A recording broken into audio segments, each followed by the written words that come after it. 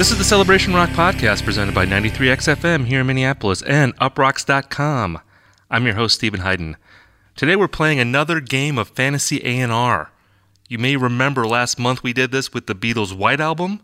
We took that sprawling masterpiece and we cut it down to a 12-song record. This time I wanted to do a band that is even better than the Beatles.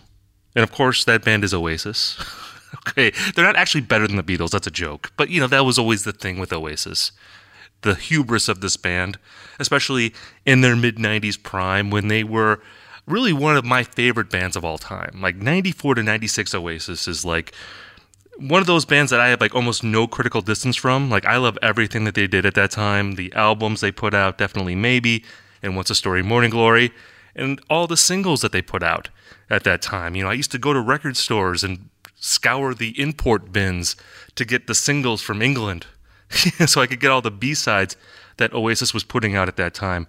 And, you know, I was such a snob about it that when they put out that compilation, the Masterplan, a couple years later, I ignored it because I had all those songs already. I was like, if you're a real fan, you have the singles.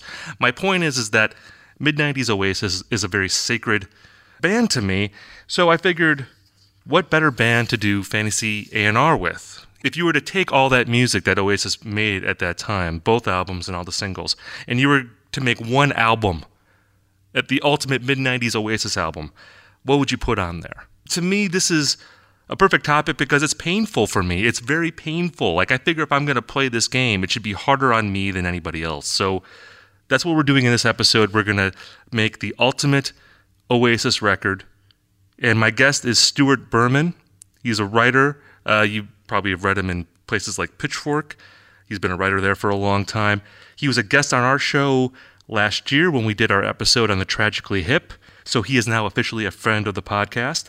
He's a big Oasis fan, and I asked him, hey, you come up with an ultimate Oasis record, I'm going to come up with mine, and we'll see how they compare. So that's what we're doing in this episode, and it's a lot of fun, and I'm excited to get into it. But before we get to that, let's talk about our sponsor for this week, and it's our old friends at Harry's. Now, of course, if you listen to this podcast or other podcasts, you know that Harry's is a great place to go if you need razors that are affordable and you don't want to go to the store. You know, like, look, I have to buy razors all the time, and it's a pain. You gotta go to Walgreens or something or CVS, and you wait in line. And this time of the year, it's really crowded and it's cold, and it's just a pain in the neck. You ever have to get them to unlock the case for you to get the razor? Exactly. Go find somebody, and they got to do a whole thing. There's an epidemic of people stealing razors apparently from Walgreens, so they're under lock and key. So forget all that. Just go to Harry's. You want to get this special limited edition set. Now, as a special offer for fans of the show, we've partnered with Harry's to give you $5 off any shave set, including their limited edition holiday sets, when you go to harrys.com/rock. Plus, you'll get free shipping. This offer is for new and returning customers, and it's only available for the holidays. Now, the Harry shaving set, as you know, it comes with the ergonomic weighted handle, the German-engineered 5-blade cartridges, the foaming shave gel, the travel cover, and it comes in a holiday gift box. And, you know, who doesn't need razors? I know you're going to need to shave before we see Tom York next week, right? Indeed. It is it's cool that they're doing this for returning customers, because I am one of those. You are? Yeah, and usually the offers are just for the new people, so. Exactly. So if you're new or you're returning, this is for everybody. And it's also a great way to help the podcast. So again, go to harrys.com/rock. That's harrys.com/rock.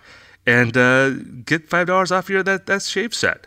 Okay, guys, so it's Fantasy A&R again this week on Celebration Rock. We're talking about Oasis. We're talking about mid-90s, the perfect mid-90s Oasis record. This was a lot of fun. It was also extremely painful for me to cut songs I love so much, to leave them on the cutting room floor. But that's what I'm willing to do for you on this show. So let's get into it. Here is me and Stuart Berman on the Celebration Rock podcast talking the ultimate Oasis album for Fantasy A&R. So I was saying in the intro that mid-90s Oasis, like 94 to 96, is like one of those bands that I probably have the least critical distance from. Like, they were a band that I loved in high school, one of the sort of big bands of like my teen years. Yeah, and they were a band that I would, I'd go to the record store and I would hunt down import singles for them, and I would read every article about them. I really love everything they did in that time. Even the songs that aren't very good, I think, are great from mid-90s Oasis. So playing this game is going to be an interesting thing because I kind of chose this intentionally knowing that it was going to be painful for me. For that reason, I'm just curious for you, like, where are you coming at as a fan? Like, are you pretty intense about this era too when it comes to Oasis? Yeah, I was pretty much on board from, if not day one, then maybe day two. I remember seeing the video for Supersonic on The Wedge, which is like Much Music's version of 120 minutes up here in Canada. And I remember, I heard a lot of the hype about this band, and Supersonic admittedly didn't like blow me away at first, like, because it's kind of like a mid-tempo tune. The video is just this like grainy black and white kind of like afterthought of the video, so I wasn't like totally sucked in right away. It was actually Live Forever that really sort of dug its hooks into me. I can even pinpoint the exact moment, like, after the guitar solo, that third verse breakdown, and then the band comes kicking in. Right. Like, that was the moment where I was like, wow, that's amazing. And so that was a song that really brought me in and inspired me to part with my $21.99 or however much a Definitely Maybe CD cost in 1994. Yeah, like Live Forever is the first Oasis song that I remember hearing, and I remember actually reading about them, I think in Rolling Stone, where they were just talking about this British band that was very brash, and I think the writer said they sounded like the Beatles, which, by the way, I always feel like that's such a misnomer with Oasis. Like, I really don't think they sound like the Beatles very much. There's some Beatlesque things in various songs of theirs, but I don't really get a Beatles thing from them. More, I feel like it's more, you can definitely hear like T-Rex, and you hear the Sex Pistols and a lot of other British bands, but not as much the Beatles for me. Yeah, I agree. Like, when I was going through this exercise and listening to the back catalog again, obviously there's Beatlesque elements, and in some cases, like, entire melodies swapped wholesale. But I was hard pressed to think of, like, what Beatles album could these songs exist on? And it's almost like they exist on the album that might have come after Let It Be. Or, like, if they did a bunch of, like, speed and, like, wanted to, sound like Nevermind the Bollocks in like 1978. Like, if they did like a reunion tour at that time, I feel like maybe they'd sound like Oasis, but other than that, I don't really hear it. But anyway, like, I was really excited to hear them, and I remember actually going to the record store and getting Definitely Maybe on cassette. Because I bought tapes back then, along with CDs, but I think I wanted to listen to it in the car, and we only had a cassette player in the car. And I remember putting in the tape and listening to Rock and Roll Star, and just feeling like instant love for this band. There was just something about them where I'd never loved a band like that was contemporary, where they were just so sort of in love with being a rock and roll band and all the mythology of being a rock and roll band. I mean, this was like this was the same year that Kurt Cobain died. Kurt Cobain, I think, died maybe 3 or 4 months. Yeah, he died in April. I probably heard Definitely Maybe. I don't know the exact. My memory is that it's in the fall of '94. Same here. Yeah, it's summer. Like, I feel like September. Yeah, around there. Exactly. And it just felt like, I mean, I don't think I was this, I wasn't thinking like a rock critic so much at this time, but like in retrospect, to me, it just seems like, oh, this is like the next thing, where Nirvana's done and Kurt Cobain died because he couldn't reconcile being a rock star with being a human being, and now here comes Oasis, and they're like, we want to be fucking rock stars. We're gonna like, smoke cigarettes and drink alcohol, and we're gonna, put that at the forefront of our image. And it was just something I wanted so much at that time, and they delivered it for me. For me, like that, they came after a period of a few years where I was just like deeply immersed in indie rock. Like, from Nirvana, I went to Sonic Youth and then into like SST Records stuff. And, all that stuff was about kill your idols and like, this is a clear break from classic rock. Like this is something new. And then when I heard Oasis, I'm like, okay, it's okay to like classic rock again. Right. Like I can go back to that. And, before we start carving these albums up, Definitely Maybe is like one of my favorite albums of all time. It's definitely one of the most important albums of my life in terms of just my relationship with it and how it influenced my taste. And then What's the Story? Morning Glory is a record I don't like quite as much, but I love it a lot. And it's another sort of towering record for me. So both of these albums I really love, and I wouldn't want them to be different. And certainly all the singles from this time too. I was part of the fun of this band was that you could get a single like every 3 months, and the B-sides were always amazing. And they were the first band that I was into that was like that. And really, I haven't had quite that experience ever again with a band where I just felt like every single you had to buy because there might be the greatest song that they've ever made, like on the B-side. See, I didn't collect the singles so religiously because, they were expensive back then. And like, if I had $20, I wanted to buy a full 75-minute CD with, 15 tracks on it, versus like a 3-song CD single, which might have cost $10 on import. Right. So I immediately like played catch up on the B-sides, like when the Masterplan compilation came out. I remember when, I remember at the local record store, I knew that they had a copy of the Some Might Say import single, and it was always hard for me to get the family car to go to the record store because my mom would always give me a hard time about how much money I was spending on CDs. So what I would often do is I would go to my religion class in the middle of the week because I could always take the car to go there, and then I would take the car to the record store on the way home to buy music. And one time I had to drive really fast to the record store to get there before it closed, and I was going 90 miles an hour on the highway in a 55-mile-per-hour zone, and I got pulled over, and they took 8 points off my license for that. And like a year later, my mom got a letter that said I had like 1 point left on my license because of speeding tickets. And but I did get that single, and it is one of the great singles in Oasis's catalog. So all's well that ends well. But yeah, That story is like an Oasis song come to life.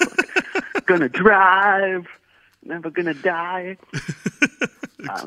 Exactly. I'd say I'm actually more of a Morning Glory guy than a Definitely Maybe guy. Wow.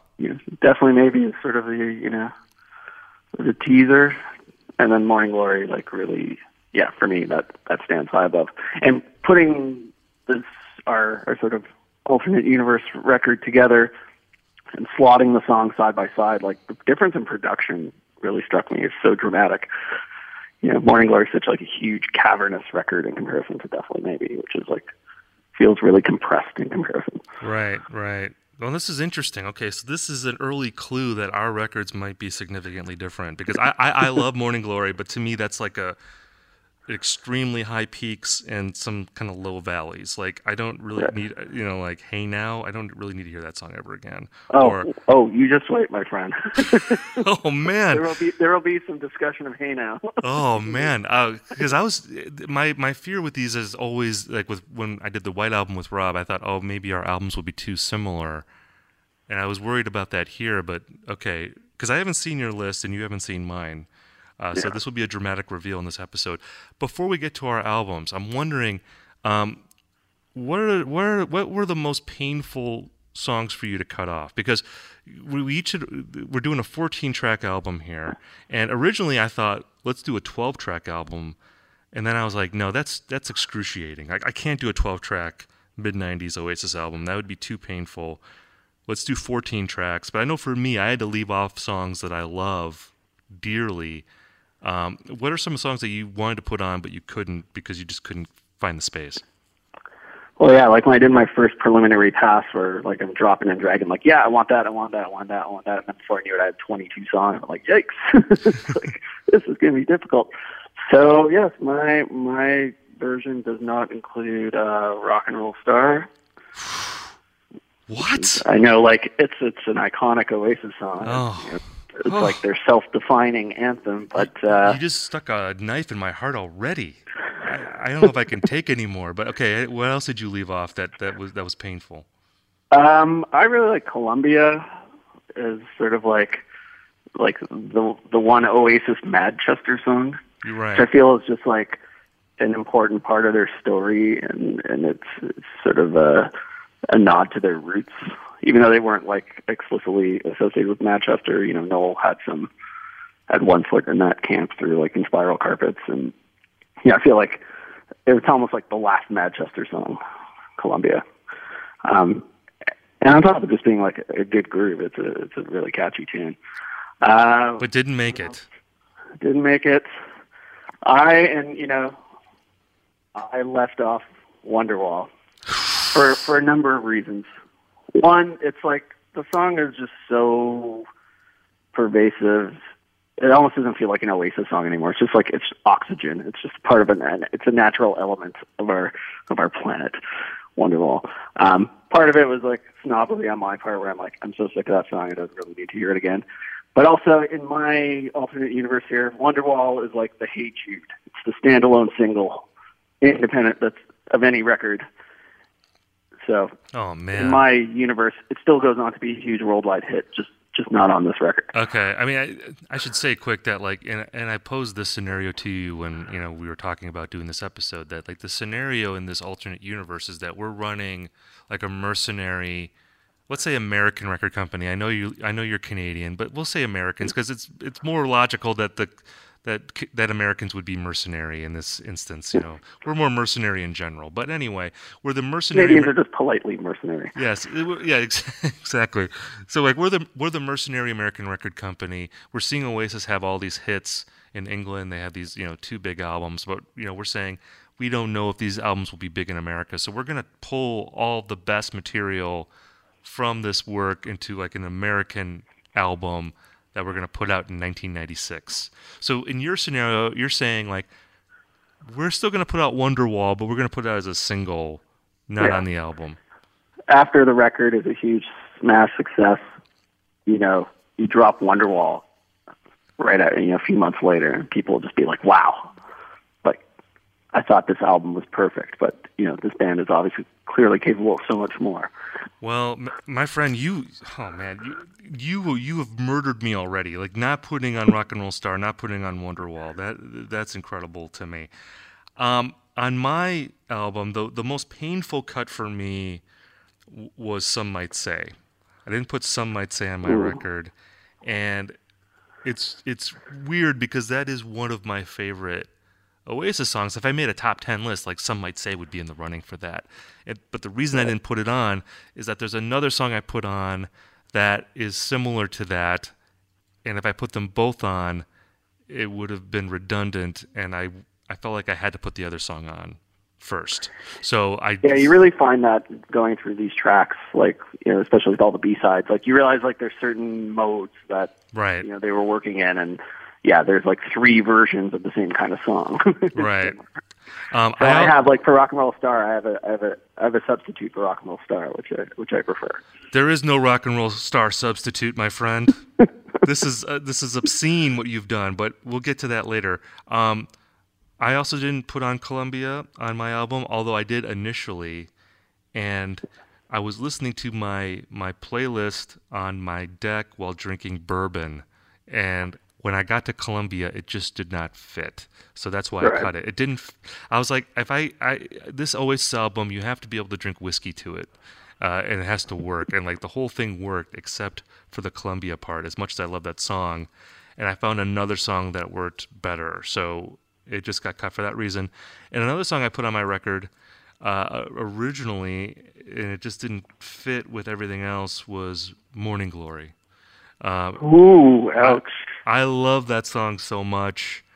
That was painful for me. But again, it's less about the song than the flow of it. And it was really a matter for me, and we'll get into this when we talk about our records, where I had too many bombastic rockers on my album, and I wanted to get something a little softer on there as contrast. So I was like, okay, I got to make a painful cut, and that was gone. One more song that I wanted to put on, like initially this was a song that jumped immediately in my head as like a song I'd want to put on a mid-90s Oasis record, and it's a B-side called Step Out, which I think it was supposed to be on Morning Glory, and they cut it because Stevie Wonder was going to sue them because the song rips off Uptight, the melody basically from that song, and I think they gave Stevie Wonder writing credit on the song. But I've always loved that song. It's such a great vocal from Noel Gallagher. It's one of their kind of great pop songs that they have in their catalog. But I just couldn't find the space for it. And it was another one of those sort of like, I already have a lot of sort of up-tempo rockers on this record. I want to have maybe another ballad on here instead. So it got the cut for that reason. So I mean, so that's like an EP's worth of great songs I didn't put on here that I feel really bad about not putting on. And I should say, one of the reasons also I left out Wonderwall is because, vibe-wise, it didn't quite fit with what I was going for, which is to present Oasis as this like omnipotent rock and roll band. And Wonderwall just felt a little too vulnerable. See, I got to say that like in our sort of mythical mercenary record company, I think you've already been fired for not putting on Wonderwall. I think you're already, because I feel like they're going to be like, this guy has a drinking problem, or there's some sort of mental issue going on with this guy because he didn't put on Wonderwall. So we got to get rid of him. So I think, but when it becomes a top-selling single of all time, it can be a single and other. But this is the '90s. We're trying to sell CDs here. You know, we're not selling singles here. You know, we're trying to sell CDs. They want you to put it on the record. So I'm just saying, you know, I think you may be fired for this decision. But on the other hand, I admire your hubris here. Like, you're not being predictable. So I'm thinking outside the box, as they would have said in corporate boardroom speak back in the day. That's true. Maybe they're going to be like, hey, this guy, he's so crazy that he's a genius. He's thinking outside the box. Let's name our record company Stuart Berman Records. So it could go that way too. So, well, I did give my album a title. I did too, actually. Definitely Glory. Ooh. I'm not going to say my title yet because it's named after a song on the record. So I'm not going to say it yet. Definitely Glory, though. I like that. Or it could be like maybe Glory, you know, sort of like kind of like this, like the Strokes. There's no doubt. This record is glorious. Yeah, I'm going to say like, okay, I'm going to let you go first on your side A, but I'm going to say about my record, best album of the 90s, I think. The album I made, the greatest album of the 90s. I'm going to say that because I'm going to be like, you know, okay, computer, you're pretty good, but you're not as good as the album I made. You know, Nevermind, you're good, but no, this album I made, I think, is the best album of the 90s. So, but I'm going to let you go first. Like, what is on your side A of all right. What's it called again? It's called Definitely Glory? Definitely Glory. Definitely Glory. And we open with the semi-title track, What's the Story, Morning Glory? Ah. You know, which, you know, arrives in like a wail of, you know, sirens and helicopter noises and just sort of, and then it's like off to the races. Yes. And, you know, this song for me, I feel like is like Oasis at their peak power. Like, it's just like, it's a powerful rock and roll song. It's like an amazing performance from Liam. And also like has a bit more of an emotional undercurrent to it than you get from a typical Oasis track. You know, it's got that sort of sense of hunger and desperation to it, and you know, listening to it, like I was driving around and had the song, like the production on that song is so bizarre. It's just like there's just guitars wailing and squealing throughout the entire song. Yeah. And just gives it this like tension, this like unrelenting tension throughout. It's a bit of like a Be Here Now. It's like a Be Here Now preview a little bit because there just seems like there's like 1,000 guitars on that song, and you know, it's very over the top. Also, like a rare, great Noel Gallagher lyric on that song. All your dreams remain when you're chained to the mirror of a razor blade. I think that's a really good line. And Noel Gallagher, many terrible lyrics. I think even from someone who loves him dearly, he's not a great lyricist, but I always like that lyric. I think that's a good line. I've always considered him like a master craftsman as opposed to an artist per se. Like he knows how to write a really great song, but you know, within a sort of established template. Like he can make you the best pop song there is, but he's not going to reinvent the form per se. Yeah, I don't know. I think he's a great artist too. I think there's an artistry to to write a song that like literally means nothing but figuratively means everything. You know, like there's almost something about his lyrics where there's like they're abstract to the point of like they become profound in some way, and maybe it's how it shows that like in a great rock song. It's not really about what you say literally, it's about what you suggest. And I think he's a master of suggesting greatness without actually stating anything profound. And I think you can do that in a rock song and be a great artist. So that would be my argument for him being a great artist. But anyway, what else is on your side A? Okay, then, so after Morning Glory, we go into Live Forever. Yes. Just to show, like, you know, a lighter side of the band, a little more optimistic, uplifting side of the band. And then from there into Supersonic. Yes. So at that point, we're just sort of like, you know, just kind of like showing off. Like there's 3 A+ singles right off the top. Yes. And then we, you know, simmer down at Some Might Say. I'll represent for team Some Might Say in this exercise. So it's a good track 4. I always feel is kind of like the, you know, should be the, not a come down, but just a settle in a little bit. Yes. And Some Might Say is just a great example of like what I think was so good about Noel's writing at this period. It's like, you know, you got a really catchy verse and then a chorus, and then you get this like bonus chorus, like with like the standing at the station part where it's just like, wow, like the song's just like, I already thought the song was elevated, and then boom, he just sort of knocks it up a notch with this like little like bonus, upsized, supersized version of the chorus. I think what makes that song is in the outro, Liam and Noel singing the chorus back and forth to each other. It's a great example of their contrasting voices, which is when you get that in an Oasis song, I always feel like you're really hitting a home run. So that's always my favorite part of that song. And then we follow that with what I consider like a top 3 greatest Oasis song, Slide Away. Yes. Which, again, it's just got sort of that, again, more of that emotional undercurrent to it. You know, Oasis are often considered just like kind of like a party band, cigarettes and alcohol and waving the Union Jack while you're out of your head. But, you know, Slide Away is a great example of showing like their depth. And then it's time to we're getting towards the end of side 1. Let's simmer down. We've bowled you over with 5 amazing songs.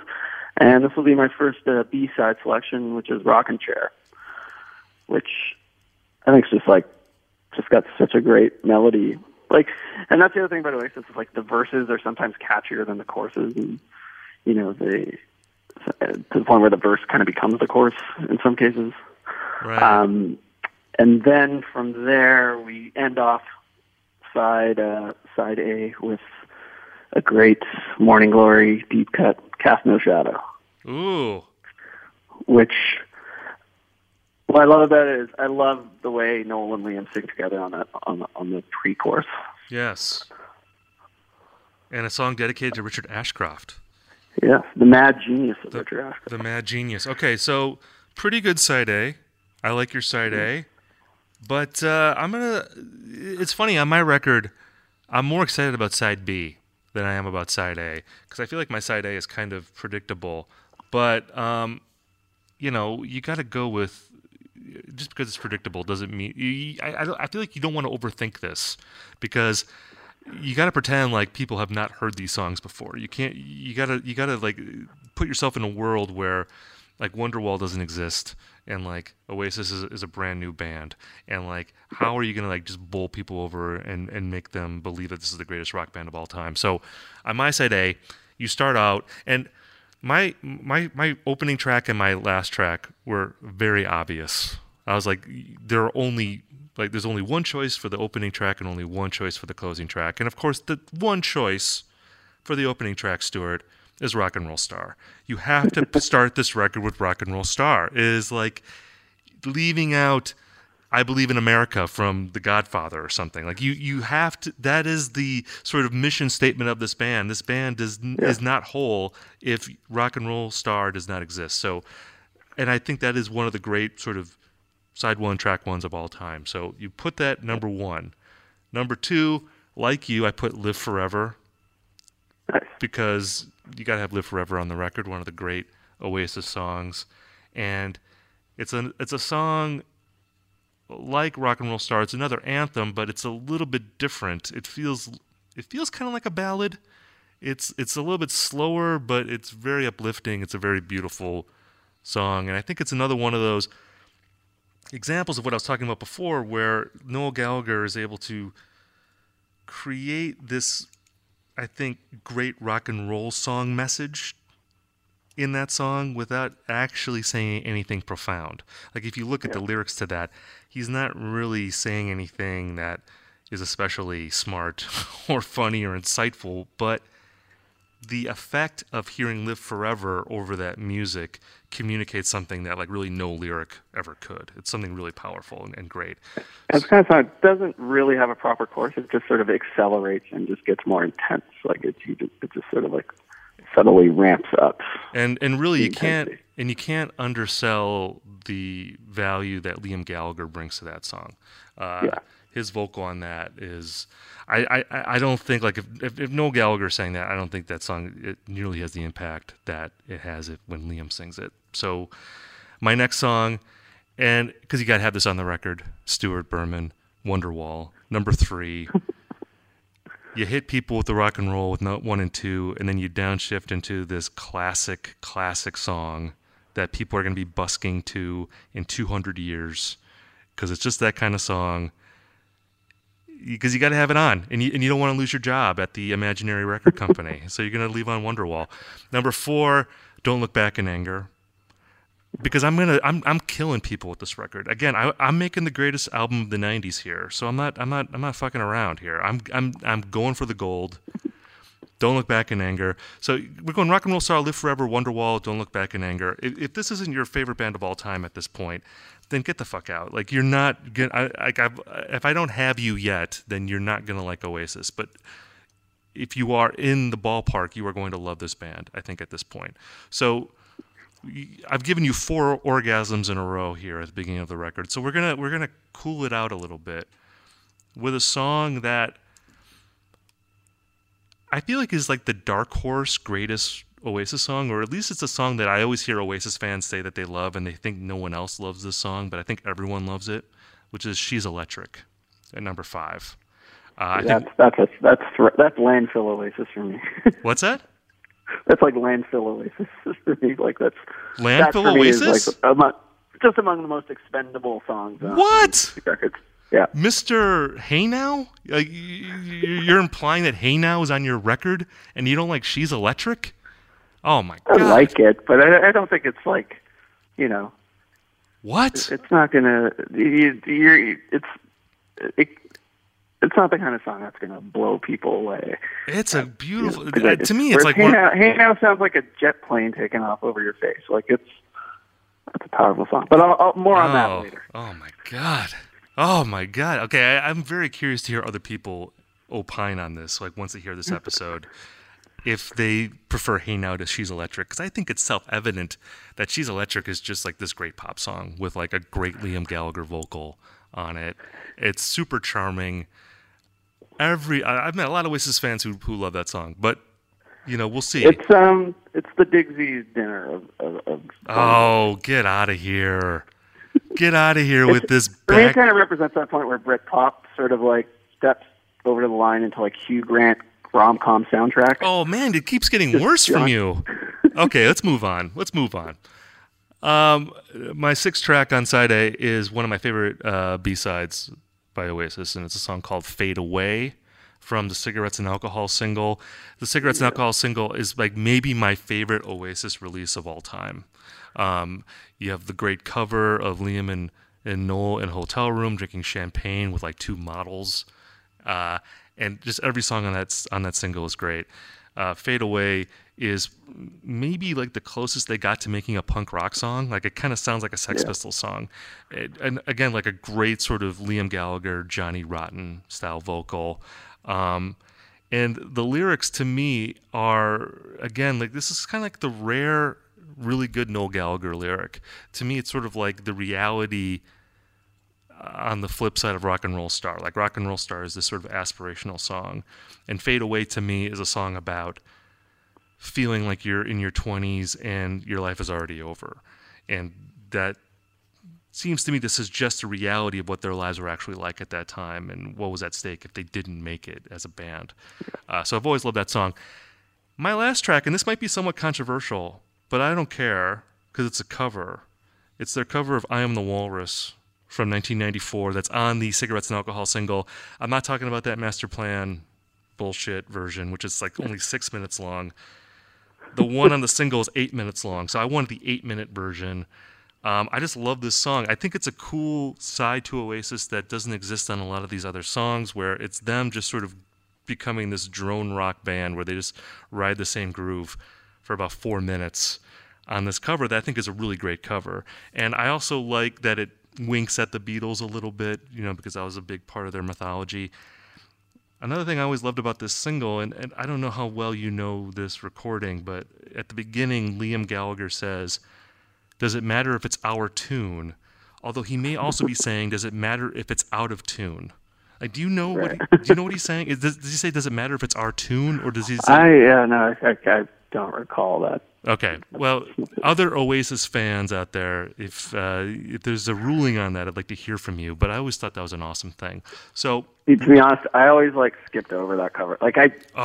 Man, it's like I don't need them covering the Beatles. Like it's a great cover, though. It's an amazing cover, and it's not just like them. It's not like All Around the World where they were trying to make a Beatles song. Like this is like them playing it as like a bar band basically, or like a psychedelic rock type thing. So, because like in my original cut, I had Columbia in that slot, and it just didn't work. Right. And I really like I Am the Walrus as being just more of a psychedelic freak out type song, which again, the I Want You, She's So Heavy of your exactly. So I thought that was a great, and again, I have to emphasize this is the 8-minute version from the single. Not the 6-minute version that's on the master plan. They edited the one on the master plan is cut down by 2 minutes, but you really need that extra 2 minutes of just noise at the end, where they're just sort of droning out and playing the same groove for a long time. Maybe that was my problem. I was more familiar with the master plan version. No, see those extra 2 minutes of noise are all the difference, my friend. And you can find both on Spotify, by the way, and seek out the longer version. I implore you. Okay, so we have some controversy already. You're bad-mouthing She's Electric, and you're sort of pointing to your side B, having some contentious choices on your side B. So I'm excited to hear what you have. What's on your side B? All right. Well, we ended off side one with Cast No Shadow, that sort of darker, more somber ballad. Time to get the party going again with some cigarettes and alcohol. There you go. Much like, obviously a song heavily influenced by T-Rex's Get It On, Bang a Gong, which also kicked off side 2 of Electric Warrior. So, very nice. I'm honoring that tradition. Then I throw in another favorite B-side, Underneath the Sky. Oh, my goodness. Which is funny. We were talking about the Stevie Wonder rip. This song actually probably has a more flagrant rip of like the Higher Ground groove. Oh, that's true. But it's sort of like Stevie Wonder mixed with the Smiths. It's kind of like Oasis at their most Smithian. See, it's interesting. But I just really love the chorus hook on that song, and it's also kind of just a weird little side of them that they never really ventured down ever again. Just sort of like weird psychedelic jangly pop band. You're picking some left field B-sides here, by the way. Like Underneath the Sky and Rockin' Chair are not top shelf B-sides that I would consider for Oasis necessarily. Like I like both of those songs, but they're both kind of left field choices. Like it's very interesting to me. I just think like Liam's performances on both are really, really great. Like they're sort of like classic young Liam. Yeah, totally. Then we go to obviously the most underappreciated track that we're going to be talking about today, Hey Now. Oh, my God. Which, I'll tell you, when I first put on What's the Story Morning Glory, it's like, okay, it's Hello's pretty good intro. Roll With It's never been my favorite Oasis single, but then Wonderwall, great. Oh, Don't Look Back in Anger, beautiful Noel performance. That was a surprise. And then I remember, Hey Now kicking in at track 5 and going, all right, this album is amazing. I just love the vocal melody on this, and just that big, riff that opens it up and sort of punctuates each chorus. It's just always been a personal favorite of mine, and it's a song that nobody talks about. I'm stunned. I'm stunned by this. I'm stunned that you were listening to. I'm stunned when you were listening to Morning Glory and you were like, yeah, Wonderwall's pretty good. Don't Look Back in Anger. Yeah, it's pretty good. Oh, Hey Now. This is fucking great. Now I'm in the pocket because Hey Now is on. I'm stunned. I'm stunned by this. I love it. I love that you picked this song, even though I'd it's say totally verses, inexplicable to me. The verse melodies on that song are catchier than a lot of Noel's choruses. It's just I just think it's a huge sounding song, but it's just got, I don't know, it hits me right to, in the sweet spot. It's just I think it's the most underrated song in the early Oasis canon. This might be my least favorite song on the first 2 albums. I think Hey Now would be in the running. That or Digsy's Diner. It would be at the bottom, I think, for me. They'd be brawling it out at the bottom. Yeah, I was this is always a song I always assume that they were like Owen Morris said to them, hey guys, one more song. We need one more song. And Noel's like, Hey Now. Or maybe they're watching Larry Sanders or something. And they heard... wasn't that because that was the Hank Kingsley? Yeah, Hank Kingsley. That was his thing. Maybe, Noel Gallagher was doing Blow and watching Larry Sanders, and he's like, "Here we go. Okay, get in here, guys. We'll bash this out. Hey Now, here we go." But I want to go back. I see the way you're talking about it makes me feel like I've just totally missed the point of the song for years. So I like that you're doing this. And then the strings come in at the end. It's beautiful. It's like a little cherry on the sundae. Oh man. Okay, so Hey Now. So what's next on your album, side B? Then we do Don't Look Back in Anger. Okay. And then I too selected Fade Away. Nice. Which has always been a fond favorite. And for me, that's sort of subbing in the rock and roll star vibe. Such as scrappy, bash it out kind of rock and roller. And I always liked that song. I first heard that song on that Help compilation, that big charity record that came out in '95 with Oasis and Radiohead were on there and Paul Weller. And there's an alternate version of Fade Away. It's kind of a sort of folkier version of it. Oh. And then I heard the electric version after that, and I'm like, wow, the song just kicks. Yeah, I don't know. I don't think that would work nearly as well as a folky song. I feel like you need the volume on that number to really sell it. Yeah. And then in the penultimate position, we go with Champagne Supernova. Ooh. Not the last. It's hard to not have that song be the grand finale because it is the ultimate Oasis song in many ways. It's their Stairway to Heaven. It's their November Rain. You know what? I know what you're going to do here. I think I know what your last track is. Do you want to guess? Yeah, I think you're going for something kind of cute and circular here. You're going to put Acquiesce last. Am I right? You are. Ah, I knew it. So I treat Champagne Supernova is kind of the big show closer, and Acquiesce is the one and done encore. Well, and because he starts off playing Morning Glory at the beginning. Yeah.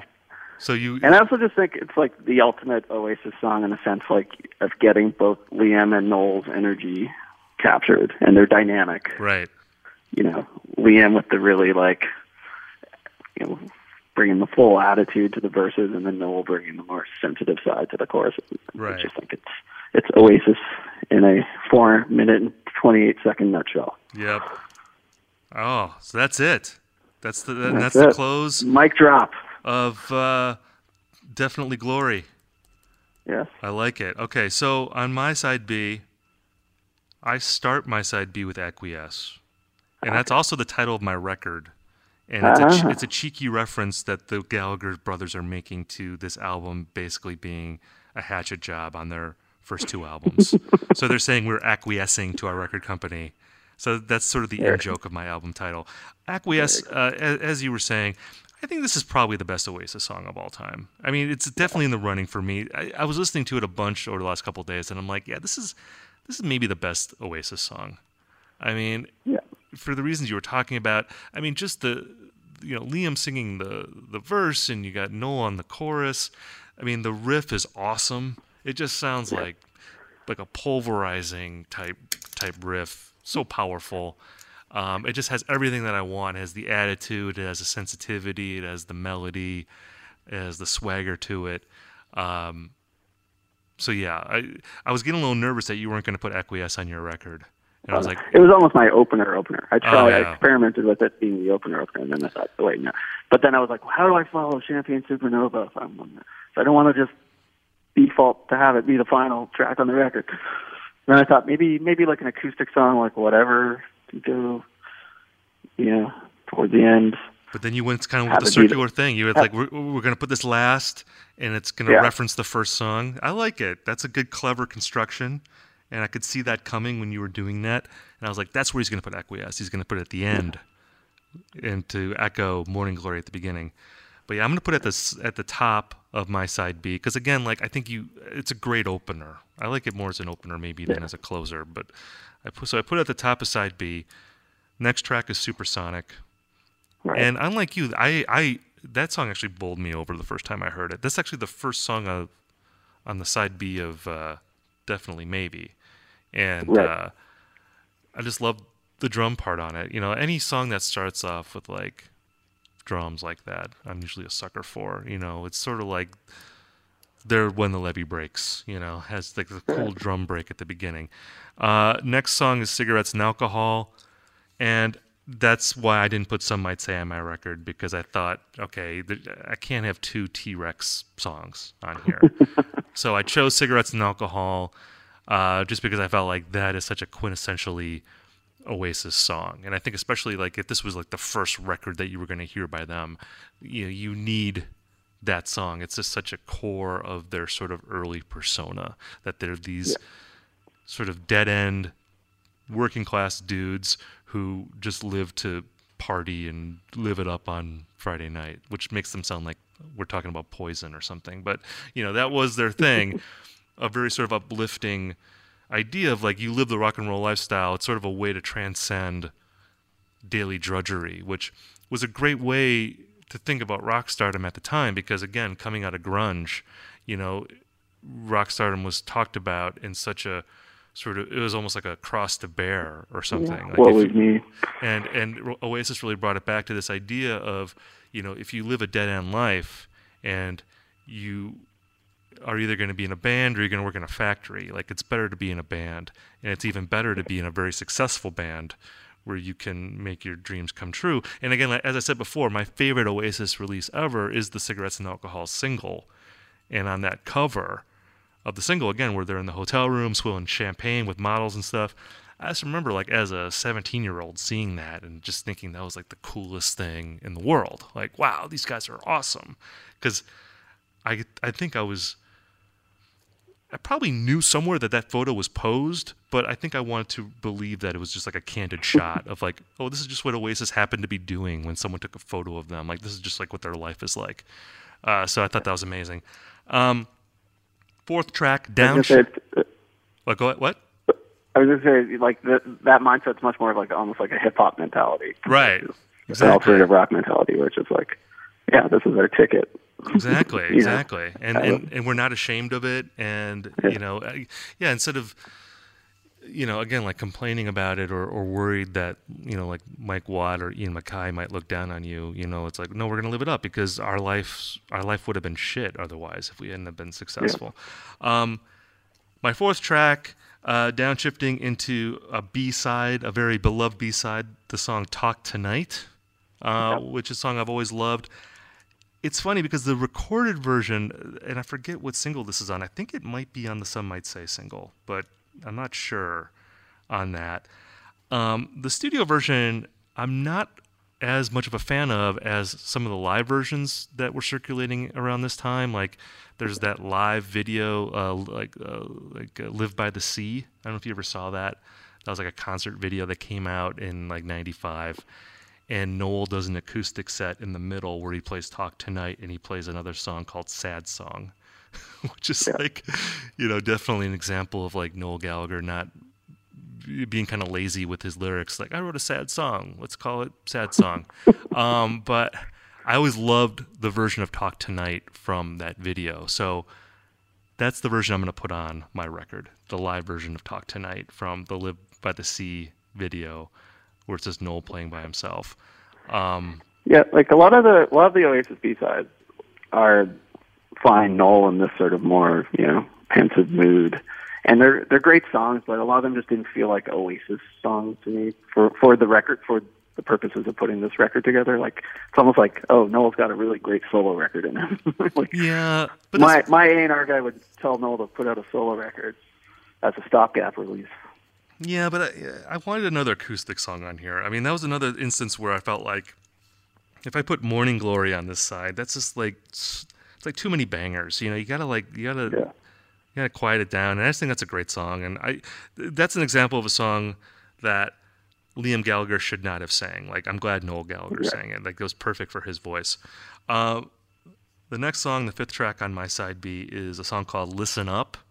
And it's another B-side from the Cigarettes and Alcohol single. Like so I'm basically putting all of the Cigarettes and Alcohol single on my album because again, I love that release, and I just really like this song. It's another song that kind of starts off with the drums. It kind of sounds like it's almost like a rehearsal type song. It's very loose, but I like the looseness of it. It has a nice groove, and it builds to a really nice climax with a pretty amazing Liam Gallagher vocal.